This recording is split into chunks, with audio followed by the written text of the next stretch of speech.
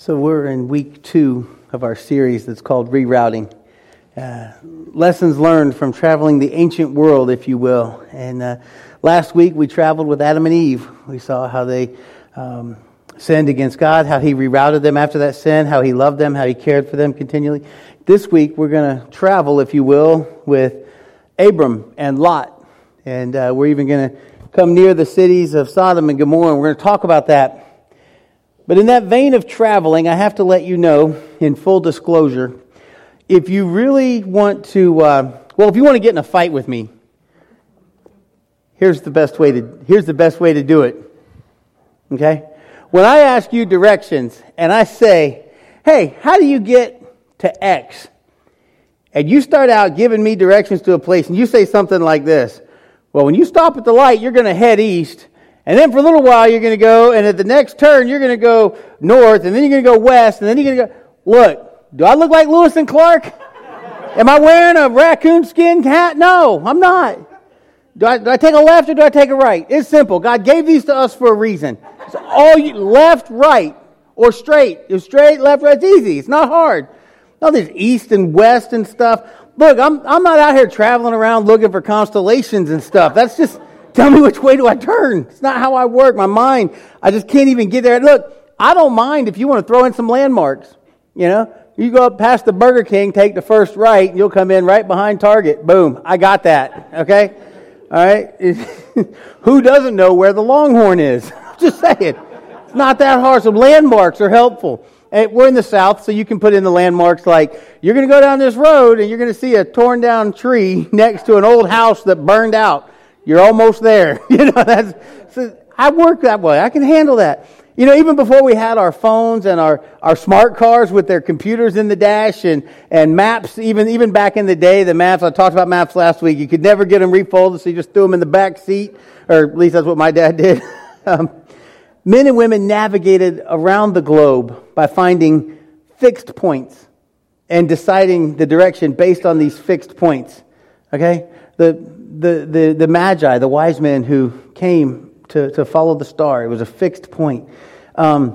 Namely, that fixed point was Polaris, or the North Star. It appeared to not move, and since they could spot it in the same place every evening, they were able to then determine the direction based on that fixed point. I am not those people, okay? I look up, I think the stars are pretty, I think they're amazing, I think our universe is vast and awesome, but I'm not the guy to go, North Star, If I see the North Star, I go, wow, that's beautiful. Do I turn left or right? So here's the thing. I say all that to say, if there's not a fixed point, though, and I understand the concepts of it, it just doesn't resonate well with me. But if there's not a fixed point, there's no way to know where you're actually going. All right? Well, even if it's just from point A to point B, you still have to know where you're going. And when it comes to what we're going to talk about today, or really when it comes to any point where culture and the Bible collide, our postures, our stance should be that we are keeping our eyes on the North Star. We are keeping our eyes on God because He doesn't change. There's no variation in Him. He is the same today as He was 1,000 years ago. He's the same today, tomorrow, and in the future. You see, He just has no variation. We, however, have lots of variation. We call it progress. We like to talk about our progress, and I think it's a strange word to use for what we see unpacking in our world and in our culture today, because when I look around at progress, sometimes I think it seems as violent and broken as it ever has been. There's nothing new under the sun. We've got, even these old-time diseases are starting to ravage the world again, are starting to pop up and come back around. We treat each other the same way that we treated each other hundreds, even thousands of years ago.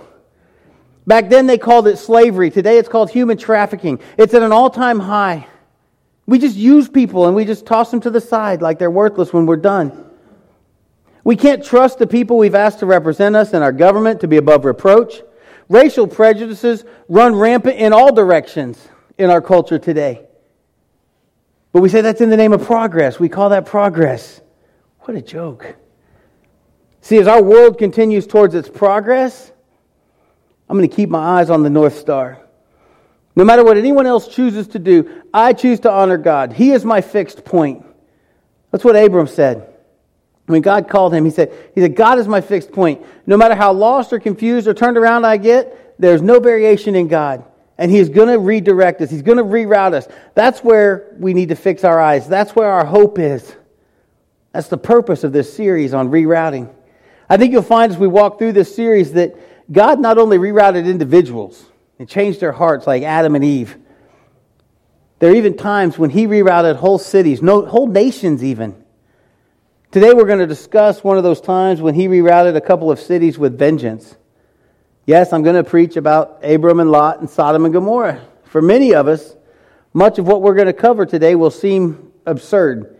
You just can't wrap your mind around what it is to live in a place like Sodom and Gomorrah. But for others in this room, it's going to hit on a real struggle, on real life circumstances where maybe the people we love are invested or involved in those things. And so we need to be really, really careful here as we move forward, because we need to guard our thoughts, our jokes, our snickers, or whatever we may feel, because a lot of times as Christians, we feel things are absurd that aren't absurd at all to others. I'll say this too, as we get into this rerouted series over the next few months, we're going to talk a lot about different people that let God down. And some of those people, you can be like, how could they do that? Even last week, in our CPR group, we talked about Adam and Eve. They walked with God. How could they, in God's presence, turn and eat from that tree? How could they do that? It's easy for us to judge their sin.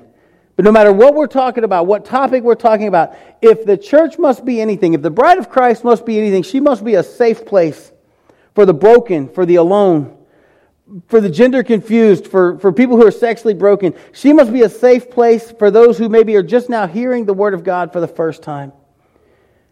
The church needs to be a safe place for people who are dealing with the sins in their lives, whether it's sin of addiction or just that they did something dumb the day before. Folks, we're a hospital for spiritually broken people. We are not called to be a guarded sanctuary for saints. If the bride of Christ is not safe for that, then we do not believe our own message. And so before we judge Adam and Eve too harshly, how dumb were they? Before we throw out negative thoughts and giggles about those people who would live in cities like Sodom and Gomorrah, we need to remember we're all broken.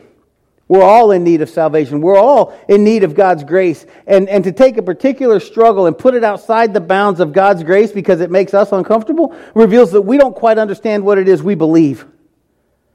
And what I'm getting at is this. We'll take other people's sins more seriously than we'll take our own sins and struggles. It's easier for me to throw my rocks at your house than mine. Friends, for people who've been called to follow Jesus Christ, people who've been called to be changed by Jesus, people who've been called to be on mission with Jesus, that's a wicked thought that we're going to take someone else's sins more seriously than our own. And some of what we're going to look at today might just not make sense to you. You just can't wrap your mind around it. And I promise you, it's not that way. It's not absurd for everyone that will hear this message. That being said, let's get into God's Word. Let's see what we can glean from Genesis chapter 13. We're going to set right up in Genesis chapter 13, verses 1 through 18. And just so you know, this whole story goes for like 6 chapters. It goes for a long time, this concept of Abram and Lot and all this stuff that God is talking about. And so it travels through many chapters. Today I'm going to look at chapter 18, and a little while later I'm going to I'm going to look at chapter 13, and a little while later I'm going to make some summaries from some later chapters. So I want to encourage you this week to jump in and read this about Abram and God and Lot and this whole story, because it's really amazing what God does. Here we go, Genesis 13, Genesis chapter 13, verses 1 through 18. I'll get it out here in just a second. So Abram went up from Egypt, he and his wife and all that he had, and Lot with him, into the Negeb. Now Abram was very rich in livestock, in silver, and in gold. And he journeyed on from the Negeb as far as Bethel, to the place where his tent had been at the beginning, between Bethel and Ai, to the place where he had made an altar at the first. And that's referring back to when God first called Abram. And there Abram called upon the name of the Lord. And Lot, who went with Abram, also had flocks and herds and tents, so that the land could not support both of them dwelling together. For their possessions were so great that they could not dwell together. And there was strife between the herdsmen of Abram's livestock, and the herdsmen of Lot's livestock. At that time, the Canaanites and the Perizzites were dwelling in the land.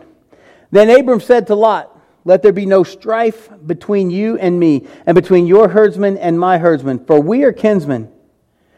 Is not the whole land before you? Separate yourself from me. If you take the left hand, then I will go to the right.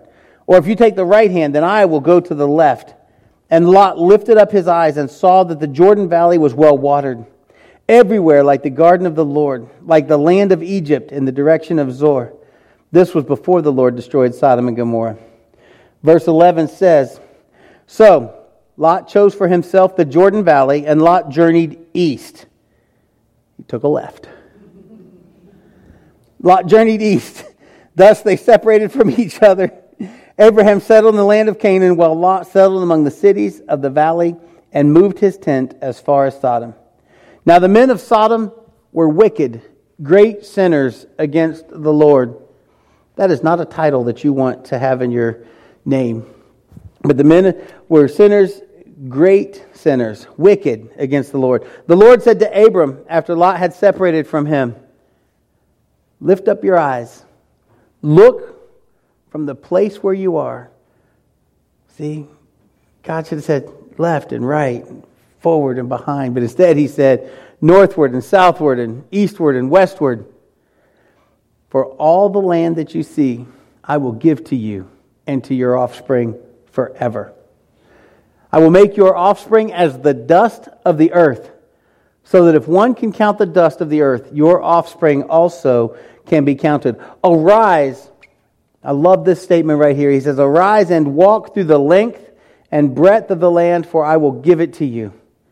So Abraham moved his tent and came and settled by the oaks of Mamre, which are the Hebron, and there he built an altar to the Lord. So, Abraham and Lot, God called Abram, and he said, hey, I want you to go into a land. I will show it to you.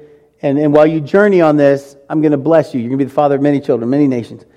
And he took Lot with him, and they've traveled around. They've come somewhere close to where they started. And so their journey probably looks kind of like that first arrow that kind of does a loop and then swings back around.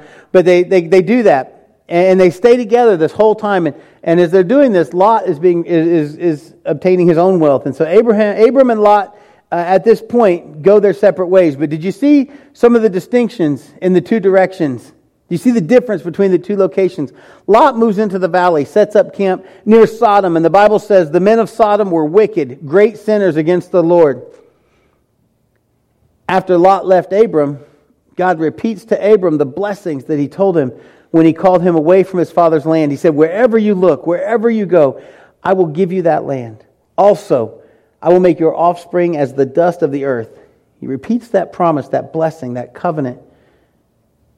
It's interesting to me that one of them chooses to move kind of away from that true north. Lot chooses to move toward those who despise God. And we say, well, he's not living in Sodom. He's not living in that city. He just moved near it. And you're right, for the moment, he moved near it.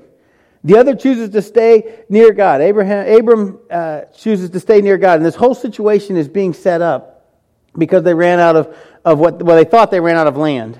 But God just said to Abram, wherever you look, I'm going to give you that land. Wherever you walk, I'm going to give you that land. And so for the moment, they're kind of crowded, and they think they're running out of land. And then Lot's herdsmen and Abram's herdsmen, the kids couldn't get along, so to speak, like one of those long family trips. That's what's happening here. And it was time to start separating and putting kids in the back seat and the front seat and things like that. And so I think the lesson that we can learn here is about unity and living well together in the community with one another that God has put us in. But like in most situations, we see here selfishness and pride tend to get in the way. Things seem to be going well for Lot and his family, though. He's living outside of Sodom, and he's in that area, and he's engaging fairly well. Scripture tells us that his daughters find nice young men that they become engaged to be married to them. But eventually, Lot and his family no longer live outside of Sodom. They move in to Sodom. See, it's kind of what we do we'll come to the edge of something and go, man, that looks tempting. I'll take a little step back. And, oh, well, that's not too bad. Oh, look at that. Oh, my toe's hanging over the edge. How much farther can I go? Now, I have a fake hip, so I'm not going to test my luck, because if I end up down there, it's over. You guys are going to lunch. I'm going to the hospital. Point is, that's what we do. We see this pit, and it looks fun from a distance. It even looks like, it's like when we were kids, and you're putting ramps together with your bicycle, and you're like, I can jump that. And then as you approach it, you're like, no, I can't. And you fall over before you ever get there. That's what's happening here. Lot moves in. He's got this great valley. He's like, oh, it's lush. There's all this stuff. He's got all his herds and everything out here doing his thing. And he's right next to Sodom. And then pretty soon he's in Sodom. And he doesn't just live at the edge. He lives in town.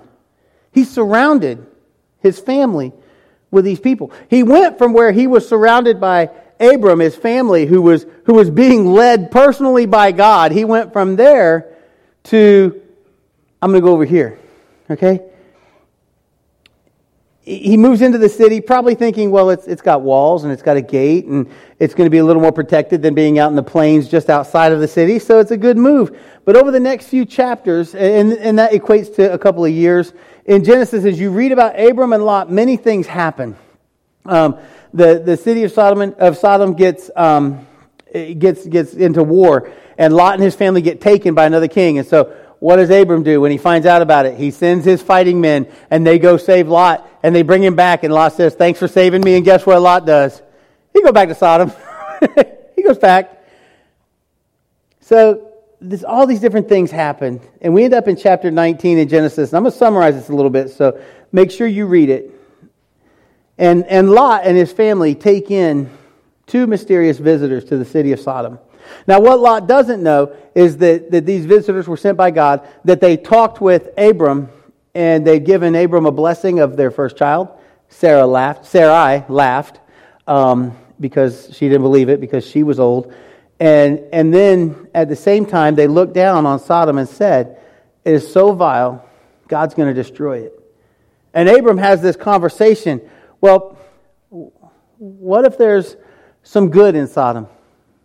And he starts throwing out these different numbers. He does that thing, again, it's kind of like what we do, you know. Hey, can I have $10? No. Can I have $9? No. Can I have $8? No. Can I have $7? No. And finally your kid whittles you down to like, can I have $1? Fine. Just, here's $1, go away.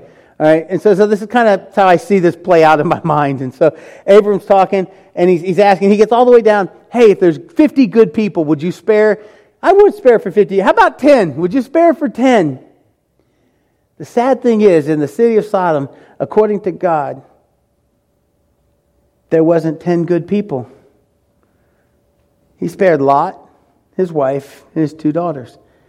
He would have spared, I believe, Lot's 2 son-in-laws, but when Lot went to talking with them, they thought that he was just joking. But here's what happened. So the Bible tells us that these men, they come into the city of Sodom, and as they come through the gate, Lot says to them, hey, come stay at my house. And they were like, no, we're going to stay down here on the square. We're going to stay by ourselves. Lot's like, no, you don't want to do that. Come stay at my house, and I'll feed you, and we'll, you can rest well. So they come and they stay at his house. And while they're in Lot's house, these men of the city, and the Bible says all the men of Sodom go to Lot's house, and they start banging on the doors. And they ask him to turn the strangers over to them. And the Bible says that they may know them. You see, their intent was to rape these men who came to visit at Lot's house. And Lot refused, and the townsmen threatened his family. The townsmen are banging on like all sides of his house. They're trying to break in. It's getting real crazy as you read about it.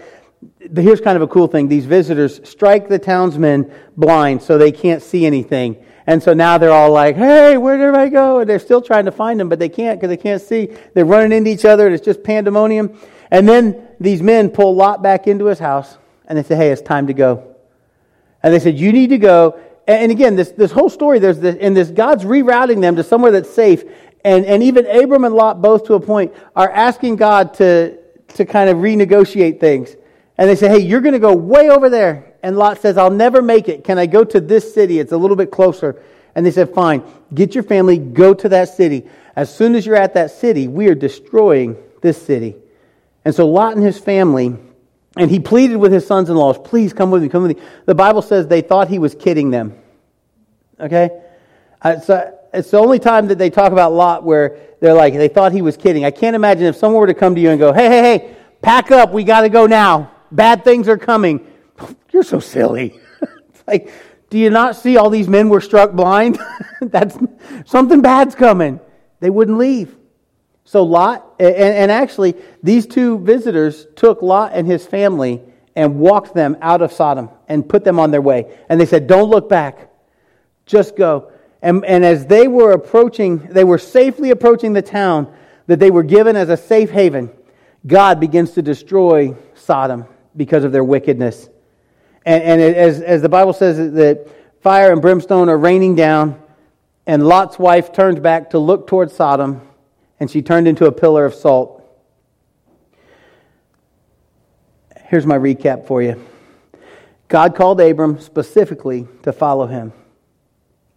If you're here today, and you've heard everything I just said, I want you to know, God is calling you specifically to follow him. Just like with Abram, though, God's path is narrow. And when some of Abram's family, Lot, namely, chose the wide path, they, as well as Sodom and Gomorrah, were rerouted, even at the loss of Lot's wife. The issue is this. The warning is this. This is what happens when we stray from God's path. When you're traveling as a Christian along with God and we stray from God's path, this is what happens. God is indeed our fixed point. He is our true north. And when we go the wrong way, rerouting is necessary. And sometimes rerouting comes with discipline. Sometimes rerouting hurts. It's not as nice as your GPS. When possible, make a U-turn. Now, sometimes God is like, hey, stop. And it hurts. Sometimes there's loss when God reroutes us. But when we go the wrong way, rerouting is necessary. You see, God in His love, in His wisdom, and even sometimes in His wrath, has rerouted whole nations. Sodom and Gomorrah are just a small example of that. Look at how He rerouted the nation of Egypt. He wiped out the whole army using water. Look at how He rerouted Nineveh. It was a little nicer way, but He rerouted Nineveh, and you're going to hear about that later on next month. But God in His love and His wisdom and sometimes His wrath will reroute us. Now, here's the other thing. You may not agree with God's tactics. You may not agree with His discipline. I've yet to meet a child who has said with their parent, I agree 100% with that method of discipline for this happening to me. I did this.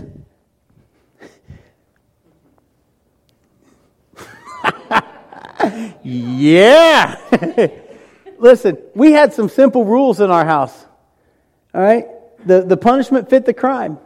If Dylan said something or did something with his mouth, it got washed out with soap. If he hit someone, his mama punched him right back. I'm kidding. That did not happen. But it was agreed upon that it wouldn't be done in anger. But he did. He got himself smacked on the butt a few times. And there were other lessons with grace. Yeah, the Mickey Mouse soap. Don't ever wash your kids' mouth out with Mickey Mouse soap. Because it had a little Mickey Mouse on it. And he was like, oh, that doesn't taste too bad. It's not candy, it's soap. It's punishment. I rerouted him. I got a different bar of soap. Yeah. My point is, kids don't agree with the discipline that's given to them at that time. What do you mean you're going to ground me from my iPad or you're going to take my car keys? Oh, we just entered that world. You lose driving privileges. Dun, dun, dun. Nobody agrees with discipline. That's why they call it discipline. You may not understand His ways. You may not understand God's decrees. You may not understand why He declares one thing detestable and another thing holy. But I can tell you this, as we travel with God, I think there are going to be times when the Word of God is going to challenge us. You're going to read things in the Word of God, and it might even grate on you a little bit. You might just go, oh, there's just no way that can happen. The reality is this: God calls men to be more than what they want to be. And He calls women the same way. He calls us to be more than what we want to be. He calls us to be more than what we see that we can be in ourselves. And when God calls us to be a reflection of Him, when God calls us to follow Him, He doesn't need us to change the path. He doesn't need us to find our own way to fulfill His promise for us, Abram. That's one of the things Abram did. God promised, hey, you're going to be a father of many nations. You're going to have many children. If you can count the dust, you can count your kids. He's 99 years old, 98, something like that. And he's like, his wife is like, hey, you don't have no kids. Where's this promise? You're getting old, dude. She says, here, take my handmaiden. He has a baby with another woman because he thinks he's fulfilling this prophecy that God gave him the prophecy. He didn't need Abram to fulfill it. And it wasn't until later, he said to Abram, at 99, you're going to have a baby now. Abram's like, well, that wasn't my plan. God said, no, that was my plan from the very beginning. You messed it up. I had to reroute you. You see, when God calls us to be a reflection of Him, when He calls us to follow Him, He doesn't need us to change a path. He doesn't need us to tell Him how we're going to go do it. When we travel with God, we're going to find many times that we need to lean heavily into His grace, because we're going to find that our God is going to call us into some spaces that sometimes feel awkward or uncomfortable, spaces we would rather not be in. Sarai did not desire to be 100 years old and barren. It's exactly in those spaces, though, that our confidence in God should soar. What kind of God would He be if He only said things that you liked and only did things that you agreed with? He'd be no God at all. You would be the God. In that same way, no loving parent always just says yes to whatever their children want. When you do that, you create undisciplined, rude little jerks if you do that. And nobody wants to raise undisciplined, rude little jerks. Dylan, say amen. I've always told, I got one thing I've always said to Dylan, a couple things. One of them is this. My prayer for him is that he would grow up to be the greatest man of God for his generation. That's it. And that he would not be a jerk. It's pretty simple. Thank you. He gets that part from his mama. God gives us free will. That's a glorious and a dangerous gift. But as we follow Him freely, we must also allow for His rerouting when we need it. It's always for His glory, and it's always for our good. I don't know what that looks like for you today, to travel the path that God has laid out for you, but I pray that you will do just that. So as we come to our response time this morning, consider Abram and Lot and Sodom and Gomorrah, and consider your own relationship with God. Because wherever you're at, it's time to make sure that He is your true north, no matter what it takes. Consider these things as we sing our response song. Will you allow God to reroute you in His love? Will you stand and sing our response song with us and respond to His words accordingly?